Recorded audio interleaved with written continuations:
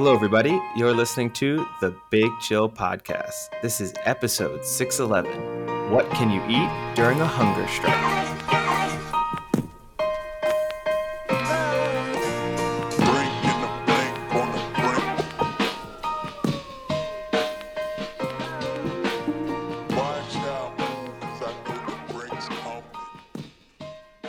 Hello, Big Chillians, and welcome back to the Big Chill Podcast. I'm Frank, joined as always with Eddie. Eddie, how's it going? Yeah, things are going well. Had a good weekend. What involves a good weekend? I did some work. Saturday, I went out to watch the football. So, I did have that on Saturday, but it was good. It was good fun. Yeah, actually, I got to go to the interactive Vincent van Gogh experience this weekend. How was that? It was okay. I don't think it was probably the best one put on. Like, I'm sure the ones that are in New York City and Philadelphia and LA, like the major cities, are a little better. I don't think they bring the full interactive experience to Tucson, Arizona. But it was neat. I think it's a good way to get the current generation into like tricking them into an hour and a half of learning about art or a specific artist. Whereas nowadays, I think it'd be a real struggle to bring someone through a museum for 2 hours. But it was 2 hours and it flew by. Do you mean it would be hard to take you to a museum for 2 hours? No, actually, I rather enjoy museums. I've been to a bunch. I've been when I lived in Paris, we used to go all the time. But I think like younger generations, I think, have almost no appreciation for going to a museum. That feels like a real old man take. I don't think it is, because I'm the oldest of 23 cousins, and almost none of my younger cousins ever have gone to any type of museum. I mean, it's a pretty small sample size, and it is one effectively contained family unit. Cultured family. Well, no, I'm not saying that, but I'm saying, like, if your parents, for example, didn't go, like, do your aunts and uncles go to museums? Yes. Consistently? Yeah. I mean, when they travel, they do. Okay, but see, I think that's already a different type of person, which I would put myself firmly in the class of. I travel and I'll go to a museum. I don't go to a museum in my surrounding area on a consistent basis. So, that already puts you, those are two different Have you been types. to all the museums in Paris? All of them? No, the vast majority of them. Certainly the kind of like famous, noticeable sort of ones you'd expect to go to, yes. Okay. But I mean, I've been here for long enough that that's not exactly impressive to say. But I can't remember the last time I went to a museum in Paris before the pandemic. Well, maybe it's a boomer statement, but I think just in general, I think it's a good idea for a way to interact with people with more, hands-on things and more visual stuff, where it's not just the painting. There's different aspects. There was like a virtual reality headset, a VR headset you put in and do the experience. And then there was the room you sit in where it's all around you. They're projecting, like it's like a projection show of his art and his quotes and everything like that. And it was cool. And it's like 2 hours went by pretty quickly. Like there was never a point where I kind of was like, all right, are we done with this yet? Like it went pretty quickly. And also helped that it was free food and drink. So okay. That was nice. All right. Yeah. I mean, I'm not an art museum person really at the best of times. So already, I mean, that would be a tough sell for me because it's not I don't really appreciate art in that way. It feels disingenuous of me to go and stare at art in a museum and just think, and what's my takeaway? Wow, that's either that looks good or that must have been hard to do. I couldn't do that. Those are basically the two conclusions that I can come to in an art museum. And, I don't know. It feels, when I go to an art museum, that feels like me pretending, I feel like this is something that someone should do. Yeah. Well, maybe this will give you a little different perspective. No, I don't think so. I think it would be exactly the same perspective. I'd rather read a book about Van Gogh. That would be, he doesn't particularly interest me as an individual. He's he would fall into my historical figures we learn far too much about category. But other Well, he artists, only lived to 39, I think. yeah. Didn't even make 40. Brutal death. Did they recreate that in virtual reality? I hope not. You get the death If they scenes? did, maybe I fucking passed out, because I have no pleasure in watching someone try and shoot their heart and miss and shoot their abdomen and die 2 days later. That is rough. Well, how do we transition away from that? Oh, I got one. Let's go with marriage. Speaking of heart, we've now every week now we discuss a new type of marriage proposal we're seeing, which is now definitely popping up on our Instagrams. And I sent you this one, I think the other day, of a football supporter who ran out onto the field, and then when he was getting approached by the security, fell down and faked like a horrific knee injury, only to give him some space, and then for them to somehow call his wife down, or I guess his girlfriend at the time, down to like help him because he was in such pain. And then he popped out a ring and proposed to her on the field. I gotta give that one an A for effort. It's definitely above and beyond the in like within stadium at your seat proposal.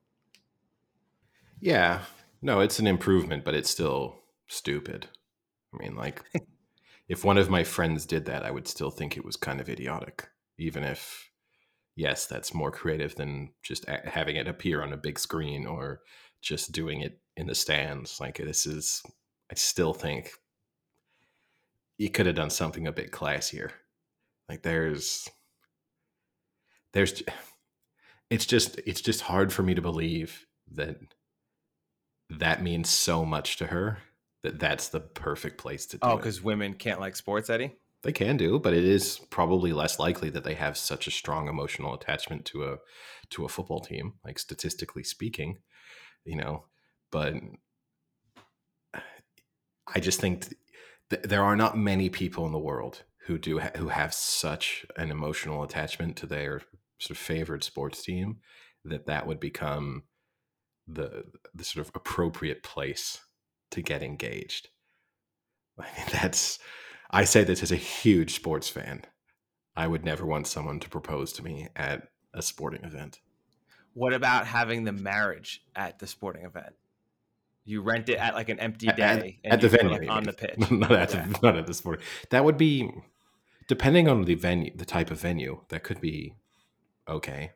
I mean, if they have obviously all of the facilities, so that bit doesn't. I wouldn't want to do that if I were like a big fan. So if I lived in Barcelona and it turned out that doing it at the Camp Nou, you could have a really cool wedding, that to me is interesting. But if you then threw into the mix that I was a diehard Barcelona supporter, then that seems kind of pathetic. As weird as that sounds, like, and that to me would be the issue.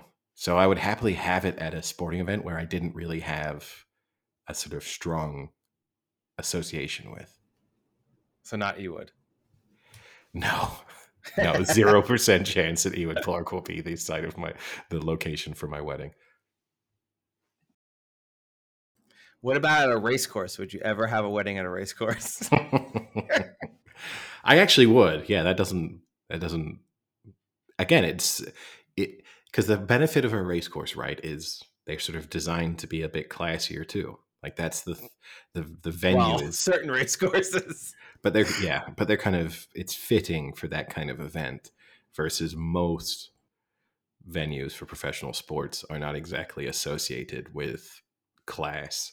So, they don't seem very wedding like. So yeah, race course would be okay. I mean, keep in mind, Royal Ascot, I think, still has a trough in the men's bathroom. So I don't know how much class you put to that. That's just UK style. You're going to get troughs in lots of places. I'm attending a wedding this weekend, though, in London. So, will there be a trough in the bathroom? Quite possibly, yeah. What is? Can you tell us what type of venue it'll be at? It's just going to be at a town hall. So it is. Beautiful. It probably will be. It's in Chelsea, so I'm Yeah. sure the Chelsea Oh, town hall okay. is nice. So I'm sure actually it will probably be really nice. But yeah, it's just the like civil ceremony and then a lunch and a trip to the pub afterwards. So I'm actually, to me, that sounds like the a kind of perfect as When a you say guest. lunch, does it mean like as you leave No, the like marriage ceremony, they hand you like a bag, like a brown paper bag? just some Oh, excuse McDonald's. me, I said no mayo on my turkey sandwich. No, they're going. So there's the people attending the civil ceremony are then invited to a lunch somewhere. And then post lunch, everyone's heading to the pub and more people are invited to the pub. So it kind of goes from like 30 people to sort of 70 or 80 people at the pub. So Now, will this be like a private event at the pub? Is it like have they reserved the entire pub? Is it I don't think they closed to have the the public? entire pub from what I understand, but they have a section of the pub, maybe a room within the pub, and it is open bar. So it checks a lot of boxes for me. Nice. They're going to regret inviting me. You will definitely make back whatever money you give them for the wedding. Oh, yeah. I write that check afterwards. I calculate just how many drinks I had. Okay, £6 a pint. But yeah, so which sporting event from the weekend should we start with? We've got your ability to somehow gloat over Victor Hovland's success in the Tour Championship, which will Smoked it. Just baffle smoked it. baffle and annoy me. Or we could have a catch up on the Premier League. Which would you rather start with? Let's start with all victory smiles. Did you see what Victor Hovland's meal was post the championship win? No, I did not.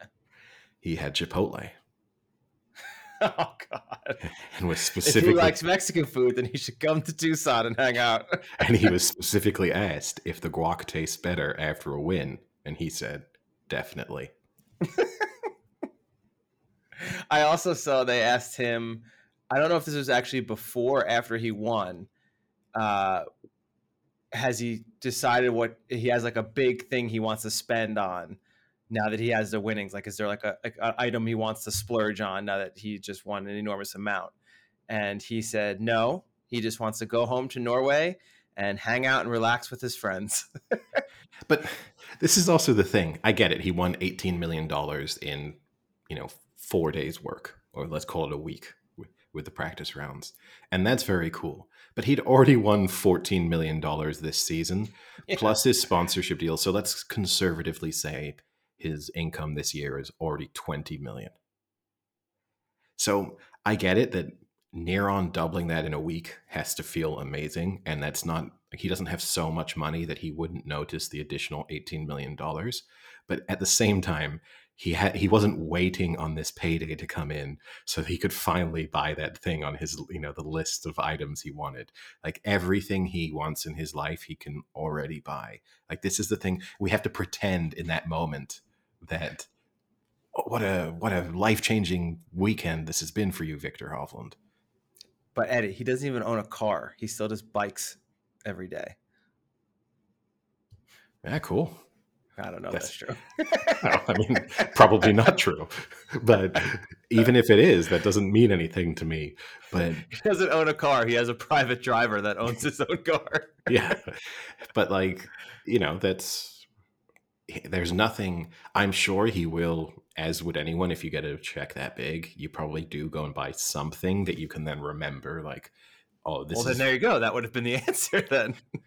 No, but I doubt it's so significant. I doubt it's that answer. That question implies, like, now that this huge thing has happened in your life, like, what's that thing you've been waiting to get? As if he's going to turn around and say, I'm going to buy my parents a house. I'm going to pay off their mortgage. I'm going to buy my first house.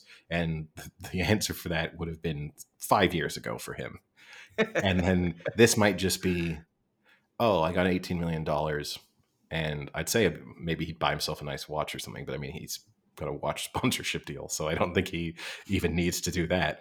But, something, maybe a car. But it's not like, it's not sort of, I feel more complete thanks to this FedEx Tour win.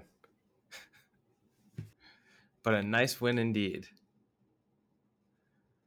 Yeah, although, I mean, again, kind of anticlimactic, right? He was so far ahead going into the final round that it was going to take something spectacular, either from someone in the chasing pack or from him failing for it to become a real contest. And in a golf tournament, that's always sort of disappointing. Like, as impressive as it was for him to pull that far away on the opening 3 days, it still then ended up feeling like, okay, this is the end of the season and it's over Saturday night, basically.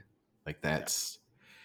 And Would he still have? I didn't see this. Would he still have won if they adjusted it to not get the handicap that he whatever started with. staggered handicap starts that they got? I have to admit that I didn't work that out. I would assume so, because I mean he finished 5 shots clear of Schauffele, so probably, and then I mean he finished 11 shots clear of third place, so you'd have to think that yes. And real quick, Eddie, who snuck into a top 5 finish again? Rory McIlroy in 4th, only 13 shots behind the winner, but still nice little payday for him. How come no one asks Rory at the end of every tournament, hey Rory, what are you going to buy with this check? But yeah, I imagine he would have won regardless. And there's been a lot of discussion both during the tournament itself and post-tournament about how they should try and restructure the tournament, that people don't like this kind of staggered starting score. A lot of people, especially live golf fans, they all want them to switch to a match play format. But I mean, you just can't do a match play format with 30 players in 4 days. Like, that's not possible. And this, to me, whilst it's not perfect, it's at least understandable. Like, when the tournament starts, you don't have it's not like you're needing to recalculate the score in real time or something. And, you know, I can't think of a better solution to how you sort of have this tournament that is somehow represents the achievements players have had over the course of the FedEx Cup events previously. I think it does as good of a job as it's going to do. Yeah, I think it's fine. And just, nothing like live podcasting. Victor Hovland would have tied with Xander Schauffele at 19 under had they not gotten the starting strokes. So there you go, Eddie. It would have made for a nice final finish. Yeah. If he was that nice of a guy, he would have said to Xander, let's play a playoff hole. That goes back to our discussion previous episode. You know what? Said, split the goal. I don't got anything I want to splurge money on, so let's just play a playoff anyway. 10 million sounds just as good as 18 million to my bank account. Quick note, Eddie, speaking of what we talked about last week with the splitting of the gold medal, apparently the American pole vaulter has gotten a lot of criticism for wanting to split the gold medal. She's gotten a lot of negative commentary on Instagram and other social media accounts. And she had to come out and give like a full page kind of rebuttal to everyone and kind of say, like, shut up in a very more eloquent way. Yeah, and look, I can look, some of the criticism I can get, because I do understand the fact that, it does seem you're trying to determine the world champion. You're trying to see when in a competition between elite athletes who can come out on top. And I mean, like, for example, theoretically, like if we really wanted to take this far, are you only limited to split the gold medal between 2, for example? Could you get to a stage where 6 of you are equal and you decide, hey guys, should we just all call this quits and just all walk home with gold? Like, at what point would, as a spectator, I think we both agreed we'd probably do it and that we don't have any issues with an athlete doing it. But there is a stage at which it would become somewhat farcical, right? Like, if all of the I don't know how many people are in the final of the pole vote, say 12, if they just all decided, let's all jump over the minimum height and then call it quits and just we all walk home with gold, is that okay? So I do get some of the criticism, but at the same time, there's been an overreaction. So, and she actually cited something that we really didn't discuss, and that was the fatigue and injury level. Yeah, I didn't like that. And I know you're not going to like it, No. which is why I'm bringing it up, because I want potentially to hear you rant. But she said that pole vault is not an endurance event, and once the fatigue sets in, it not only becomes more difficult, it becomes extremely dangerous. The sport has seen everything from athletes just landing funny with minor tweaks to horrific incidents. We had jumped an entire competition, vaulting for almost 4 hours in 85-degree heat. The competition ended, and we were exhausted. To walk away with health and with a gold medal while celebrating with my friend that had jumped just as well was a no-brainer. We were pushing each other to the absolute limit. Okay. I mean, although no, technically you weren't, because you decided to stop at a certain point, so not quite to the absolute limit. I do understand that pole vault is more dangerous than a lot of sports, so the risk is obviously higher. That being said, I don't remember the last time I heard about a pole vaulter dying at the World Championships. So the danger factor should not be overstated. And of course, they'll be happy to not get injured, but then there's also that part of me that says if you feel like you're getting close to being injured, or you feel like you are at risk of you're pushing yourself to the limits, then let the other person win the gold. Like, that's your decision to make as an individual, not to hope that the other person, kind of gives in as well. So, as I said, I have no issue with them doing it. I don't like playing the danger card. Like, just say honestly, this is a great contest between two world-class athletes. We were inseparable, and splitting the gold medal seemed like a fitting conclusion to a wonderful event. That should be your statement. But to say you all don't understand, like, I was about to impale myself on the pole, and her spine was about to snap in half if she attempted, to bend that much one more time. Like, it's just silly. Just own it. In that statement too, she also cited the temperature, which, whilst it was warm, wasn't exactly searing heat. Like, I don't think, oh my, 30 degrees Celsius. Whoa, how on earth can you expect athletes to compete in what most would describe as ideal conditions? Like, it's that Man, what an armchair QB we got going here. No, but again, I'm entirely happy with it. It's just, let's not make it out that you just, escaped a war zone and were lucky to get away with your gold medal. Speaking of controversies that we discussed in the previous episode, obviously things have continued the criticisms have continued when it comes to Luis Rubiales, or however his name is supposed to be correctly pronounced in Spanish, with now there's a possibility that he will, the Spanish prosecutors has opened a preliminary investigation into whether or not the incident amounts to to sexual assault. So there is a possibility that he will face criminal charges as a result of what he did post Women's World Cup final. And there's increasing calls for him to resign or be fired, but seemingly I say you have to admire, but someone in the spotlight that much and facing that level of criticism, I don't know why you would, as we mentioned last episode, I don't really know what you're hoping to gain from sticking it out. You think you just fall on your sword, and because surely he's being hounded by paparazzi and followed by journalists and things. You'd think you just want to move on with your life almost. Yeah, I don't know. There's certain people that's how they react to situations. They become more vocal, and I'm of the person where if I were in that situation, I would just shut up and sit there and try and disappear as much as possible. Because his mother today locked herself in a church and has gone on a hunger strike in protest to how he is being treated. So you would see very real It seems evidence. very selfish. She locked herself in a church that no one can get into now. What if someone else has a real issue they want to pray for? but you know, it means if you were him, you'd see very real evidence of how this was impacting your family, which again would be the thing where you'd say, you know what, let's work out whatever my severance package has to be as quickly as And possible, and I'll go.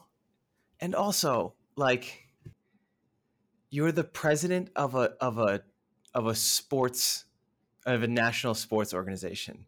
You're not like let's not pretend this is some really really important job that is affecting like life or like the planet. You know, like you're a glorified like sports general manager for a country. Let's relax a little bit.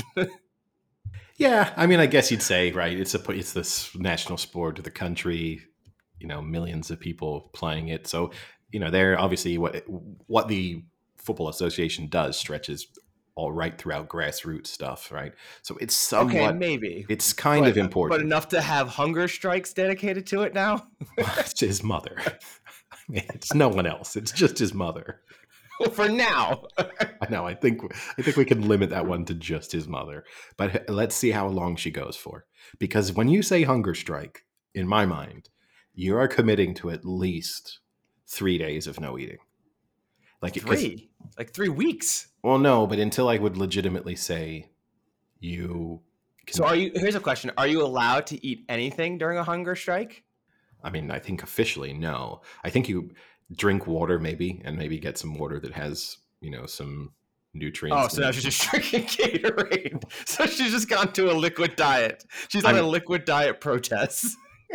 maybe just water, because that gives you what, 3 weeks. Yeah. So I mean, that's a But pretty long. is there a point where it's acceptable during a hunger strike to have a eat? slight meal to sustain Oh, yourself? that's I would love to see the arguments against this. Being like, I am on a hunger strike, but I just had 3 saltine crackers just to get the nutrients to survive. I was Isn't hungry. that the point of a hunger strike? I was hangry. I just needed to be able to get through the day. Come on, guys. But I mean, yeah, and obviously I normally associate hunger strikes with prisoners and, you know, people who are in real positions of peril, and so then it usually results in you being force fed and stuff at a certain moment in time. So I doubt someone's going to storm into the church and force feed his mother, but you never know. But yeah, I think like I think saying you're going on a hunger strike, it's I'd almost say I've been on declaring you're starting the hunger strike in her situation. It's a strong move because, as I said, and if you give up anywhere within the first 3 days, that's just like an extended fast. Like that it doesn't impress me too much. She's just going on an intermittent fasting protocol at that point. I mean, day one, depending on what time of day you start, you know, it's like, well, I started my fast at 5 in the afternoon, I just ate a gigantic meal. So it's like, well, look, my fast has gone for 24 hours now, my hunger strike. It's like, well, that's not Yeah. particularly impressive. Let's have a huge early dinner, and that could last you at least till the next lunch. Yeah. And then if you're willing to, especially if you are drinking water, if you're then drinking a lot of water, making yourself kind of feel full with all the water you're taking in. I mean, until she What gets about like coffee? Is she allowed coffee? no. But she just loves to have a morning coffee, Eddie. Just let her have the morning coffee. Just 4 scoops of sugar and a half a cup of milk in it. That's it. Nothing else. Okay. All right. Well, we'll see we'll see how long she lasts. I mean, this is the Do you have eyes on this? I don't yeah. trust it unless Well, we've got full eyes on it. there's media gathered at the church, so I'm sure someone is tracking whether or not. Yeah, but there's like those communion things at the church. There's wine at the church. She could sustain for months in there without anyone knowing. She's locked herself in. Or like the David Blaine thing when he like put himself in that glass box, and then people thought he had nutrients on the inside of the glass that he was licking off of the glass, and all the theories about how he managed to do it. But yeah, I don't know. We'll see how long I mean, the ultimate thing is he's probably, because he's definitely going to be fired and or resigned, right? So is she going to keep this going until he's reinstated or until his job is safe? Or is this tomorrow he's fired and she calls off the hunger strike? Like, what's the commitment here? I know we've talked about this before, but I forget, what's your take again on when David Blaine does like the magic to celebrities and they freak out? Do you enjoy that or not enjoy that? I love magic. I don't particularly love that because I don't like I don't like throwing celebrities into the mix as somehow making the magic more impressive. Like he didn't just fool anybody. He fooled Will Smith, as if that's like makes the trick better.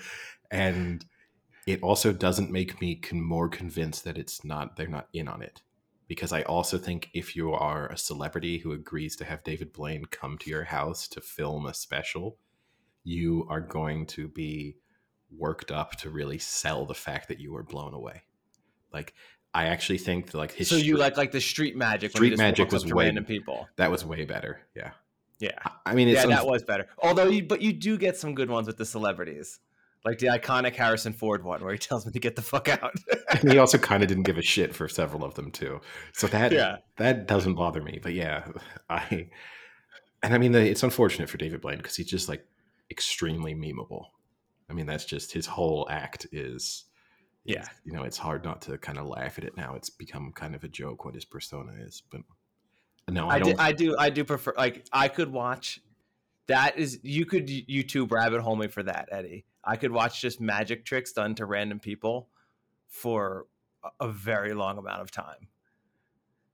I also like some of the intricate ones where there's like multiple people involved, and then like where it's like 4 or 5 people are involved, but then it's in a public setting. So then there's also like 15 to 20 people that aren't involved, and they're all just like blown away at the same time.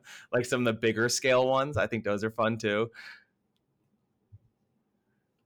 Well, that's a rabbit hole that you can easily go down all on your own. I don't think you need my help. I don't. I prefer it. So, Premier League. I guess we obviously already discussed the Chelsea match from Friday evening on the last episode.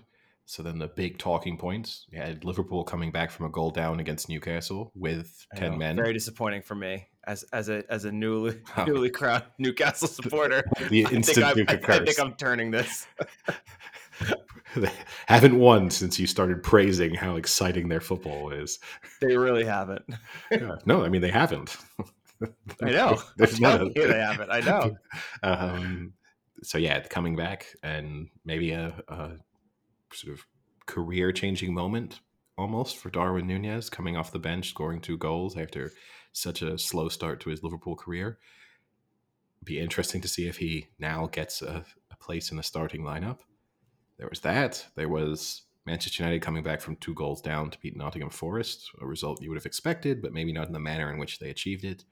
City also winning against Sheffield United. Again, a result that you expected, but it required a late goal. Closer than you expected. Yeah, a Haaland penalty miss and a late goal from Rodri to rescue the 3 points.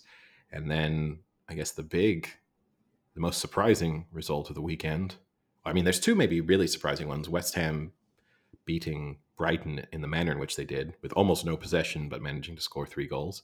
But the real big talking point was Arsenal drawing 2-2 with Fulham, coming back from a goal down to go 2-1 up. Fulham then going down to 10 men and then equalizing late on in the match, and actually even had a pretty good chance to win it right at the death. So Arsenal can almost feel lucky to have escaped with a single point, but there are warning signs there for Arsenal so far this season. Yeah, and we go back to last year, and we talked so many times that Arsenal were able to get 3 points out of a match that they probably should not have gotten, and this is the Bill Barnwell philosophy. When he always goes that when teams have great years, and then you look back on it, it was just that they were over the average in expected wins based off of the statistics. And, maybe we're, like we said, and kind of we both almost predicted, maybe they're coming back down to the average now. And in a match last year that they probably win this match, they now are on the other side of it, where they're actually getting the unlucky draw and getting a draw and 1 point instead of the 3. And I mean, because you look at the XG, and they did dominate in the XG, but not everything's going their way this year. Maybe this is one of those signs that they're coming back to the norm a little. Although I will always say, for the XG watchers out there, we're obviously a podcast that is a fan of expected goals, but always have to do that when a team gets a penalty, which gives them an automatic XG of 0.75. Yeah. You do have to kind of go a little bit deeper, because you'll see one team like, oh, they had 2.75 XG and they scored 2 goals, and the other team had 1.8 and scored 2 goals. Wow, that feels like the other team was really quite lucky. And yes, technically, but the penalty is such a sort of golden opportunity from an expected goal standpoint that it really skews the XG results when you have relatively lower numbers. Yeah. So, but no, I mean, in addition to, you're right, I think last season they would have won that match. Either Fulham would not have scored the equalizer, or even in the then ensuing sort of 10 minutes, Arsenal would have found a way to win the match. But in addition to that, it's just they don't look good. And that's what concerns me, or doesn't, based on the fact that I have to live with my prediction that I, don't think that they'll finish in the top 4. Anything else from the Premier League weekend that you want to touch on? I mean, for me, I think it's still very early, but I might have to step back on my assessment of West Ham, who right now, I mean, did beat a talented Brighton squad, and I did not think that they would have won that match, and I did not think they were a top 10 team. And I mean, right now they're slotted in second, but it's only 3 matches in. But that might be one I might have to start backtracking. And I think the question I had for you is how much more success do Spurs need to have before you think that they might still be a legitimate, let's say, top 3 to 4 without Harry Kane? You mean until they convince me that they could be one? Because I don't think. Because obviously you said when we did our preview, without Harry Kane, you don't put them in that upper echelon. No, I don't give them a realistic chance of finishing in the top 4. It would have to be like January, February, and then I would start to take them seriously. But I'm not going to get them beating Bournemouth. Yeah, nice result, but everyone else competing for the top 4 is also going to beat Bournemouth. So, but do have a quality win, you could say, against United the week before. Yeah, no, and they're more entertaining to watch. There's no doubt about that fact. And they've not been, the United one I kind of throw out because it just felt like United were so bad that I don't think you could give Spurs all of that much credit. So then, realistically, you're just thinking, when will they really be tested? I mean, there's a North London derby on the 24th of September. Then they play Liverpool the following week. So you'd say end of September. I guess if end of September, they've still got, their next 2 Premier League matches are Burnley and Sheffield United. So there's every chance they win both of those. And then, yeah, if end of September, if they are, let's say they've won 3 of their next 4 league matches, then I'd feel like that was a real statement, particularly if that win is the North London derby away at the Emirates.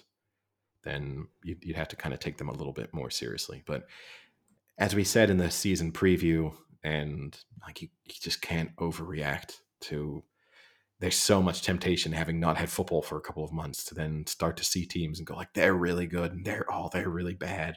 And the reality is 2 months from now, everything could have started to look like we expected it to. The only conclusions I jump to this far, 3 matches into the season, is that City are going to be really, really good.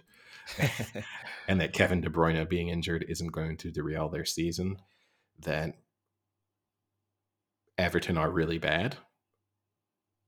And if they somehow, and Luton are really bad. But, I think Everton, to, have started this season the way they finished the last one, to have yet to have even scored a goal in 3 matches, you start to really worry for them. And then, I mean, they've got Sheffield United next. If they don't get a point at least from that match against Sheffield United, I'd almost say they're down. As stupid as that is to say after 4 matches, but I can't see how they radically improve. So if they're not at least drawing with one of their relegation rivals, then it's difficult to see, because then the following week they have Arsenal. I think we can expect them to lose that one. So if you've lost this one against Sheffield United, you're going to lose the opening 5 matches of the season, and that starts to become difficult to recover from. So there's my non-overreaction overreaction. Now, the NFL, only 10 days away basically at this point from getting underway. Yeah. Our next episode, we will do our full NFL preview. We'll go into our predictions for each division, for each conference, for each team, and try and see how accurately we can predict the outcome for the 2023-24 season, which usually we do fairly well with. Now, before we get to that, so I guess this is always the good time to plug, if you want to make sure you don't miss that content, follow the Big Chill Podcast on X or on Instagram. But this is a moment for maybe you to celebrate your Trey Lance take, which obviously the trade went through. Before we do that, maybe I can humble you slightly. So you like to usually quiz me, but I have a little NFL quiz to get you in the mood for the upcoming season. Are you ready? It is... it's quite a few questions, but I won't give them all to you. I'll pick out the ones that I think are most likely to interest you. And as usual, I guess we'll leave a little break for the listeners so they can play along at home. So in 2019, Lamar Jackson became the second player in history to be named as the unanimous MVP of the regular season. But who was the first? Oof.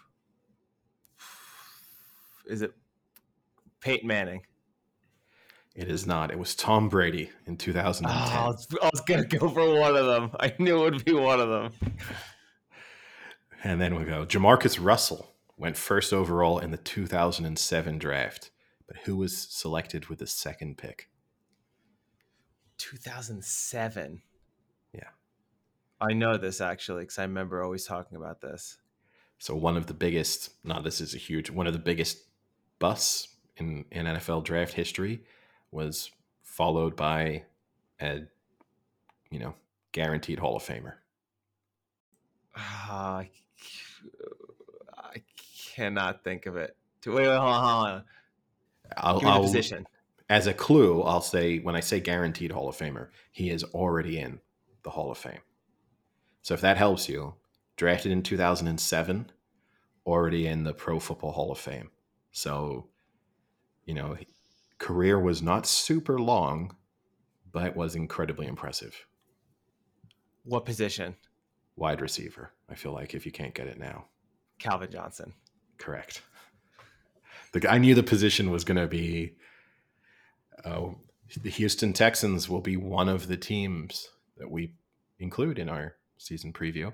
But in which year did they join the National Football League? Ooh. Oh, boy. Yikes. 2000. And... I like this technique. 6. 2002. Close. Oh, it was that long. Yeah, it's been a while. 21 years. They did not make the playoffs in their first year. They went 4-12. I remember I had a Houston Texans hat because I loved Arian Foster. And then he told me that the NFL was scripted. Do you believe him? All right. Which quarterback holds the record for the most career interceptions thrown? Career, yeah. Brett Favre. Correct, with 336. The next closest is George Blanda with 277. So He's gunslinger, man. he's way out in front. He's gunslinger. Who finished their career with more interceptions, Deion Sanders or Ed Reed? I'll go Ed Reed. Correct. Deion Sanders finished with 53. Ed Reed finished with 64. Yeah, I feel like as a safety, you got a better chance because I'm sure people just ignored Deion Sanders like they did. Like it's like, kind of like when Darrelle Revis was on Revis Island, just no one would throw to him. So he'd only get like 2 interceptions a year sometimes. Yeah, always one of those things to consider if you do have individual defensive players in your fantasy football league. Is like most of the time, a lot of the superstars are not the best in the corner position, are not actually the best ones to have because they do see less action. Like a really good second corner. Yeah, no one. You don't get fantasy points for just being a complete lockdown corner who no one throws the ball in the direction of. Like 0 targets. Okay, we give you some points. Tennessee Titans, another team that we will obviously spend some time speaking about. Probably a little bit more time on the Titans than on the Texans.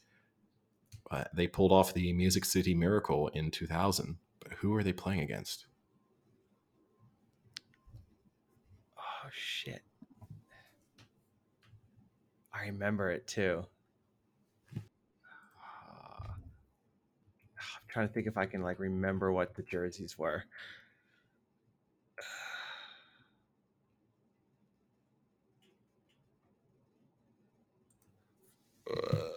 I'll give you a slight clue. A team maybe associated with having bad luck, especially in playoff games. AFC team. Yeah, I'm just kind of thinking that. Bills? Correct, the Buffalo Bills. 2000. Who's our Bills quarterback in 2000? Well, that's a good question. That one I cannot tell you without Googling. And let's finish off with Doug which Flutie. team? Okay, Doug Flutie. Which team did Jerry Rice play his last career game for? Is that a trick question? Maybe. I wouldn't tell you, would I? Oh, no. He did go somewhere. Oh, fuck. Where did he go? Seahawks? He played his last game with the Seattle Seahawks in 2004. He did sign with the Denver Broncos in 2005, but never played a game for them. So, final career game, Seattle Seahawks. I remember that because he looked so gross in a Seahawks jersey. Just did not fit him. And which player was selected earlier in the 2013 draft? Zach Ertz or Travis Kelce?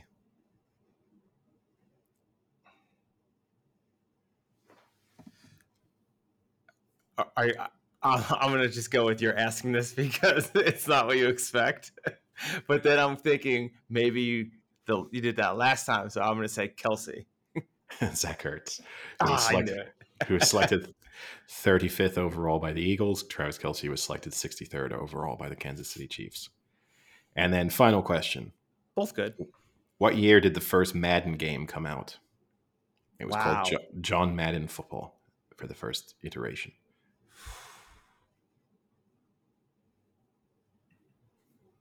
'96. Oh, way off.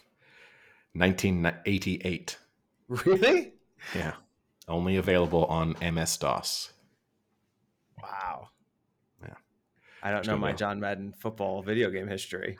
There's going to be a lot of our listeners who are far too young to have even ever encountered MS-DOS. That's even at our age, it's a term that's... John Madden was a floppy disk.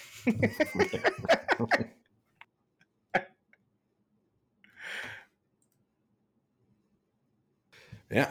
So, Trey Lance, you go and have your fun then. You made fun of me for talking about how good he looked in training camp a year ago. Here's your chance to rip into me. You know what? I don't want to do it yet because who knows? Maybe maybe Prescott goes down, Trey Lance comes in, steps in nicely for the Cowboys. They got a pretty good team, so that's for him. I think that's a good potential spot. I mean, Dak does get hurt a decent amount.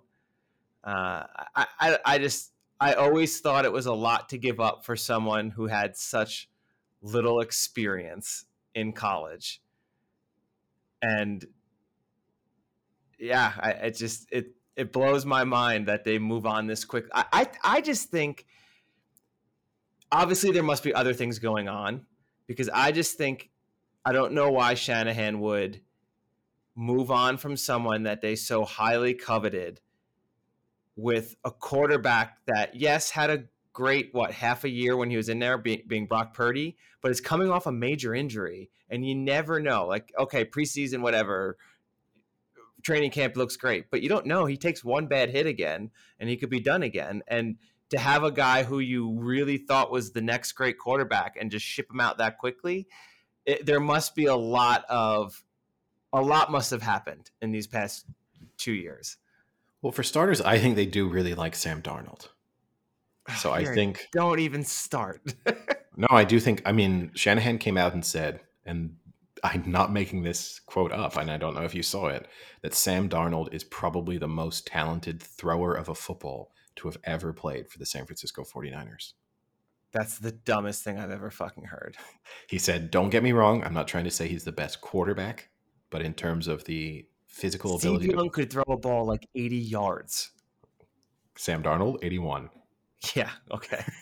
But look, I mean, obviously he's in a better position to judge than us. I mean, although I don't know how he judges necessarily the historical arm talent of, Steve Young, but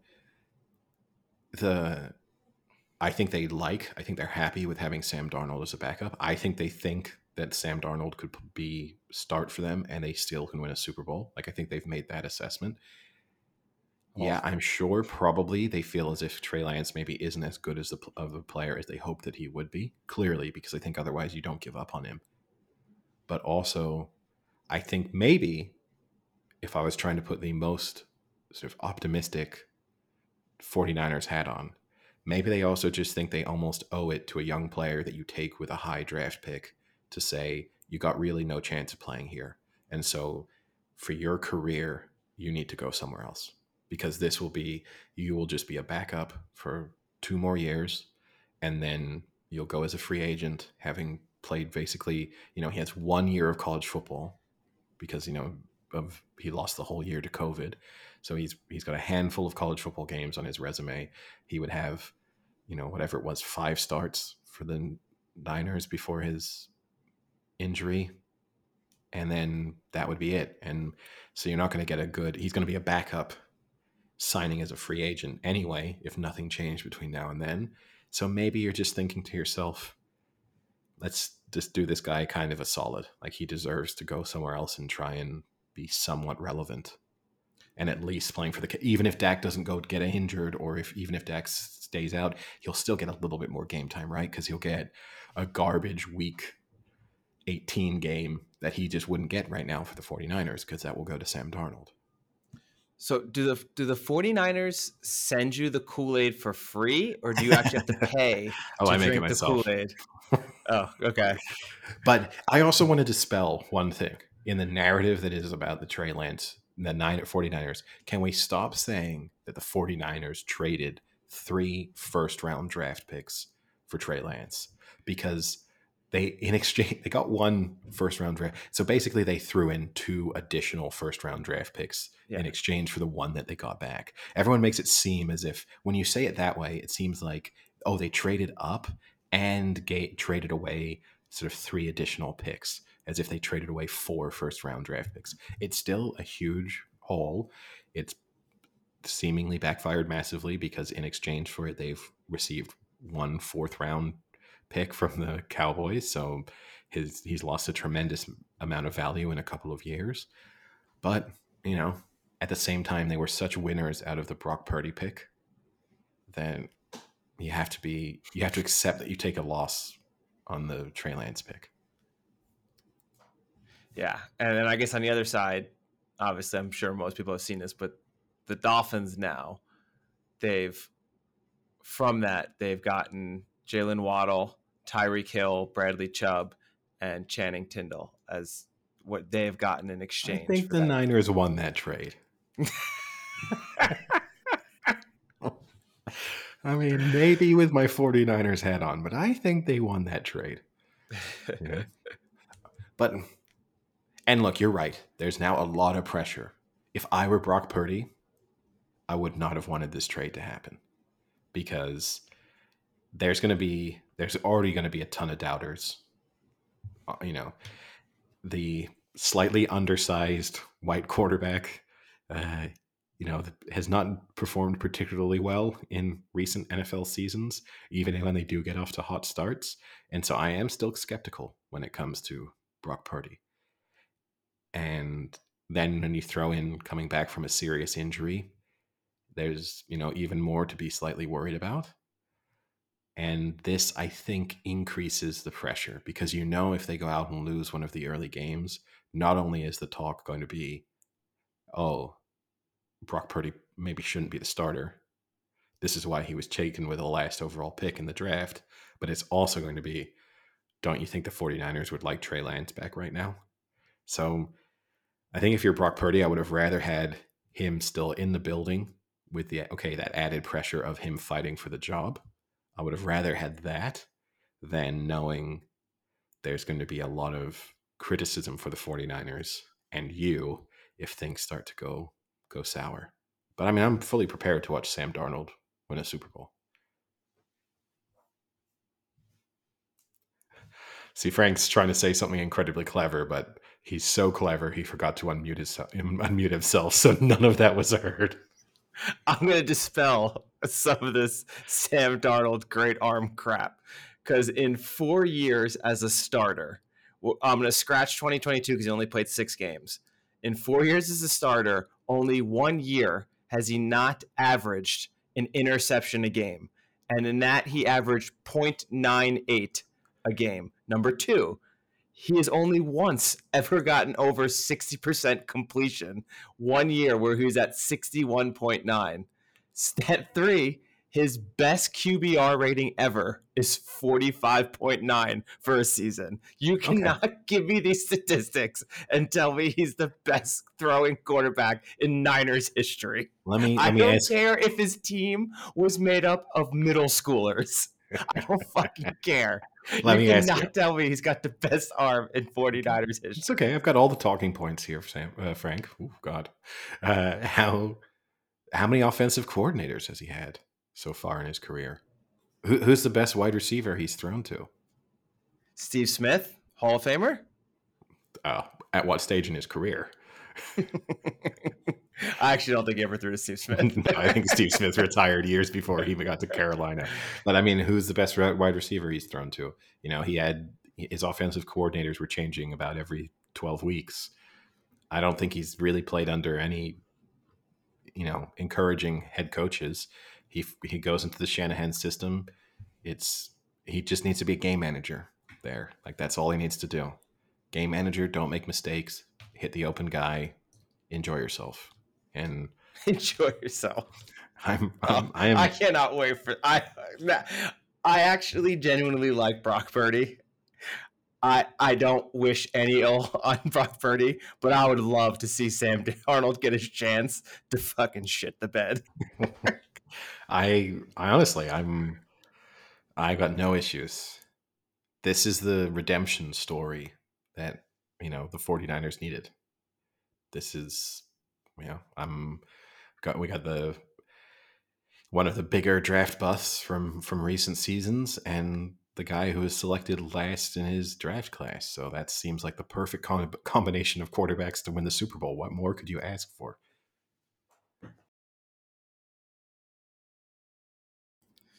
Sam Darnold had one good game in his career, and that was the Rose Bowl against the Penn State.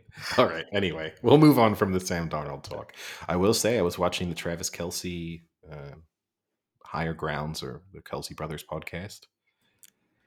And which I give them credit for, as 2 professional athletes, that is a good quality podcast. I mean, not that they need us praising them, but most of the professional athlete podcasts are kind of painful listens. and they actually do deliver genuinely interesting conversations and are willing to say things that are at times sort of somewhat controversial, which is also unusual for active professional athletes. Didn't we discuss the T Swift incident? Yes, Okay. but I know we've mentioned their podcast a few Yeah. times over the last year or so, but they were speaking about the gambling suspensions. Travis Kelce said, start of every season, they sit us down and tell us, no betting in the team facility, no betting on road trips, no. So he was like, it's abundantly clear to every player the rules you can't break. So I'm not arguing that part. I'm arguing, like, I don't think it's a smart rule. well, Like, Frank, I just think the rule itself is kind of dumb. start your hunger strike. How about that? Go on a hunger strike saying that NFL players should be allowed to bet in their hotel rooms on road trips and see how much support you get. Do protein shakes count? Am I allowed those in a hunger strike? No, you're not allowed those. Water only. Just water. Flavored. Can it be flavored water? What about like seltzer? What's the ruling on seltzer in a hunger strike? Carbonated water. Is that too much? So I think if you want to drink Perrier, you're okay. You could have some what Perrier. about Diet Coke? Calorie free. No. It's no calories.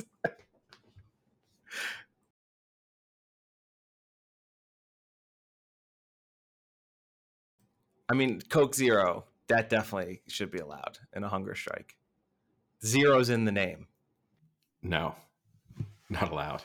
But speaking of, I mean, the U.S. Open is underway. No major shocks to speak of so far. But I don't know if you saw Andy Roddick's rant on the Tennis Channel after he was asked about a sort of U.S. Amateur tennis players were polled as to whether or not they thought they could win a game against a top-ranked current player. Did you see any of this rant? No. Break it down for me again. So, amateur tennis players in the U.S. were asked whether or not they thought they could win a single game, or at least a single game. So, against, when you say like amateur, do you mean people who are like competing professionally but are not at a professional level, or you mean like amateurs and like you and I are just playing one day? I mean, so no, obviously if you're competing at a professional level, you're then. But you know what I mean? Like you're at amateur status, but you're in that doesn't exist. No. This means is in you'd be an officially licensed tennis player, so you are an active tennis player presumably, but you're just playing at your local club. Got it. It's not. You are a full on. You're just playing twice a week at your local club or whatever. Got it. So they were asked whether they could win a single game against a professional player. It wasn't really narrowed down as to how good that pro had to be, which I think is a slight mistake, because obviously people's opinions on like, do they win a game against Novak Djokovic is different from whether or not they win a game against the 85th ranked Taylor Townsend. Sure. Now, you know how the confidence I have. I know. we all know. The responses from this poll are somewhat shocking. A lot of Eddies. More Eddies than Eddie. There are, in the age range of 18 to 24, 82% said that they could win a game against a professional player. How many games are they given? What do you mean? Is it just in a full match? Best of 3 sets, yeah.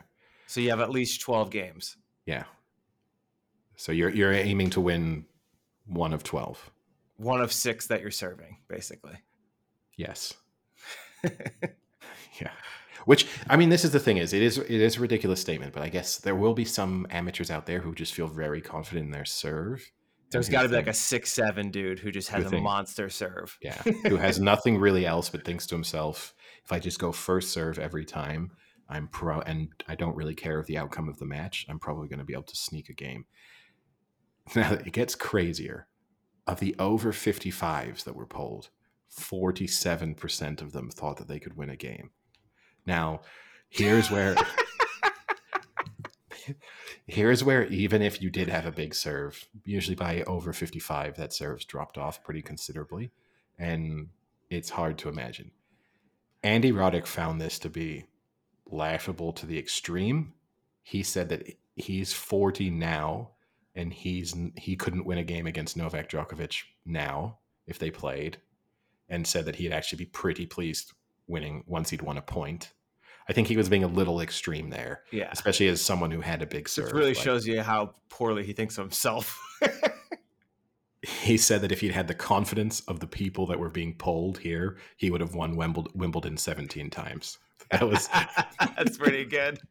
that bit I did like, but yeah, he. I feel like this is all the fault of pickleball. Thanks, pickleball. You've given people so much fucking confidence in tennis. But yeah, he felt like most would not win a single point. And, that was where the discussion should start. Could you win a point in a set against a professional player? Which, again, I get where he's coming from. I do think you're going to have a lot of people with halfway decent serves who are going to say, like, well, yeah, I'm going to have a couple of good serves over the course of a set. Like, that's even Novak Djokovic, as great of a returner as he is, I'm going to get a point every now and then just from going for it. But yeah, it was a funny. I do encourage people to go and seek it out. We've shared it on Twitter, so it's a good chance to follow us and see the comment. But yeah, it was he was outraged by it. He said it was the dumbest thing they'd ever discussed on television. Oh, I like that. That's good. Oh man, that's funny. So, what else do we have? Not much. I have to say I'm genuinely getting excited for NFL. I did watch a few preseason games, like a quarter here, a quarter there. Just watch some of the college football. I watched my protege, Caleb Williams, have a dominant performance in his opening game for USC. Okay, protege strong, but okay. I almost as outrageous as thinking you'll win a game against a professional tennis player. But yeah, no, it will be fun to have back. As I said, September is going to be such a prime time for sport. Which I guess we also have to mention Rugby World Cup coming up. England had a rather embarrassing defeat to Fiji at the weekend. Things are not looking good for England heading into the Rugby World Cup. It's hard to be overly optimistic about their chances, but who knows? Maybe things will come right mid-tournament, as they so often do for professional sports teams. But yeah, pretty quiet. I finished Perry Mason. Good TV show. A little slow. If people don't like to watch, something that's not super fast paced, I don't think Perry Mason's for you. It's set in the 1920s and 30s, and it has the pace of a show in the 1920s and 30s. But it was the second season is so much like higher caliber with like set design and the actors. They definitely invested more money. So season 2 definitely picked up. I watched Ahsoka. The first 2 episodes of Ahsoka, this highly sought after Star Wars show coming off of the animated series Rebels that has all the Star Wars nerds going crazy. It was okay at best. I don't know. I'm not a big Star Wars guy. Actually, I would argue Eddie might be the bigger Star Wars fan than I am. There's probably a good chance when we were younger that I might have been the bigger Star Wars fan. For sure was. I mean, I probably never watched the originals. Well, that's false. I did watch the original Star Wars when I was younger because we had them on Laserdisc. But yeah, it's hard for me to say. Like at the time, I felt like I was a reasonable Star Wars fan. Like I liked the movies. I wasn't rewatching them constantly. Did you have a fake lightsaber? No, but I did have like toys. Star Wars toys, like action figures and stuff that I would play with. That my nephew is now in the process of completely destroying, which is always nice. I treated those things like they were precious, and now I get to watch him just smack them against a wall. So that's great. Were you a big Jar Jar Binks fan? No, I mean we were kind of too old. Like that was Yeah. By the time those movies started coming out, I was out of the action figure phase. So, and I didn't enjoy the the the new trilogy. So that didn't reignite any passion for Star Wars for me. It would have been at the age where I could have maybe recommitted, I suppose. That's sort of what we were like 10, 11, around that age range, 12. But instead it was when I was firmly out on the Star Wars experience. Yeah. I want to push you because I guess we're gonna have a while now for season 2 because of all the strikes. But I would enjoy covering Andor season 2. I would like for you to watch Andor No, season 1. It no, is not at I all a don't, I Star don't, Wars show. I don't care. You're batting like 100 on recommending TV shows that I have to watch for the podcast. I sometimes don't know how much. Listen. It's not as if I thought The Mighty Ducks was going to be a good TV show. I don't know how often you do it almost intentionally, knowing I will hate it, and that I also am committed enough to like keep watching it most of the time. But no, I can't. It's now at least 10 years before I can consume any Star Wars related content, like movies, TV shows. It's got to be a while. It's oversaturated. It's a real shame because there was part of me, that slightly nostalgic feeling, when all the Star Wars stuff did start to come back, and at that moment in time it was so infrequent that it felt like a big deal. Like even if you weren't a Star Wars fan, it felt like you had to go and watch the movies. And then now there's a new Star Wars TV show or movie out every 4 months. Yeah. So for the record, I did not force you to watch Obi-Wan. No, but still, it's it's not good. I can't do it to myself again. But yeah, and I'm fully out on TV shows. It's tough. Actually, I am too. And now that you mentioned The Americans, and I've just finished Perry Mason, I think I might continue my Matthew Rhys, Yeah. Matthew Rhys train and hop on The Americans. I've never watched it. I've Oh, watched okay. I've never watched it. Starting from the beginning, yeah, it's a good TV show. It's a good solid 6 seasons that will keep you occupied for a while. Like I'm almost done with Suits. Oh, Christ.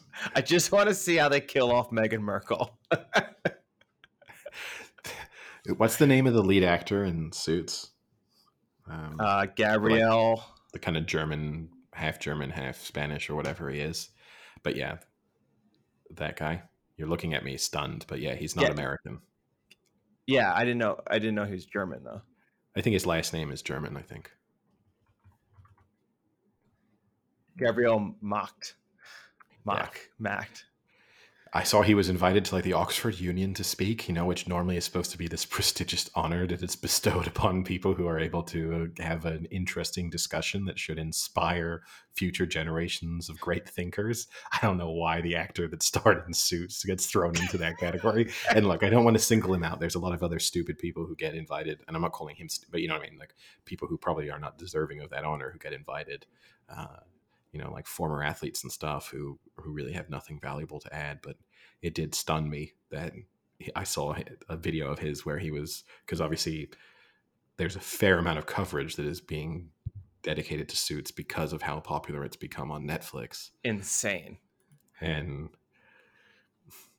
at the same time, I'll say this. I think part of it, right? Netflix can kind of skew the system because it can obviously just put Suits on the homepage all the time for everyone. So it does significantly increase the likelihood of you watching it. And also, we are at a down period in TV for almost everyone. And so the temptation to be like, I'll rewatch Suits, or I've never watched Suits. Let me check it out because there's nothing else on. I can see. He said, though, that someone spoke to him and said they had watched Suits in its entirety 17 times. Wow. How that person also got into Oxford is mind-blowing. That's funny. Yeah, no, I mean, there's been several podcasts that have dedicated episodes to this like Suits phenomenon.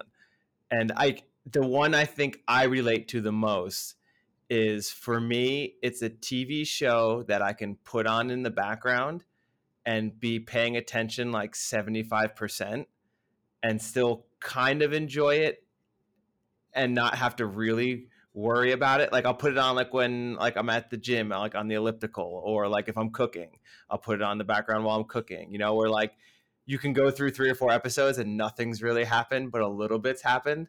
And then every season it's like the same thing, just happens in a different form. Like Oh, yeah, sure.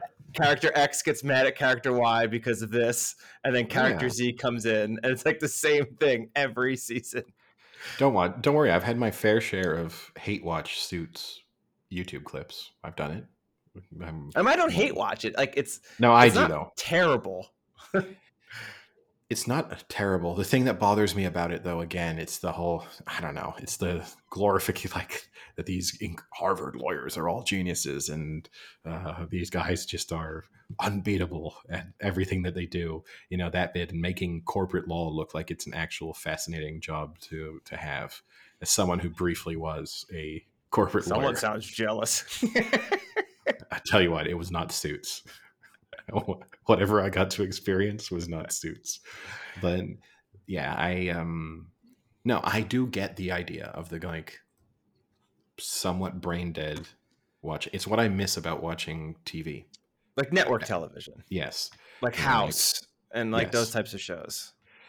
It's just, to me, the lawyer element is the bit that I find completely unappealing. Whereas, yes, if I was watching House or CSI or The Mentalist, you know me, I loved The Mentalist. Like, I would give a lot to be able to bring The Mentalist back onto television, but it's not going to happen. You do? I don't know. I've never watched one episode of The Mentalist. Oh, watch The Mentalist. And if it weren't for you, I wouldn't really think. I'm not sure I would know what The Mentalist even is.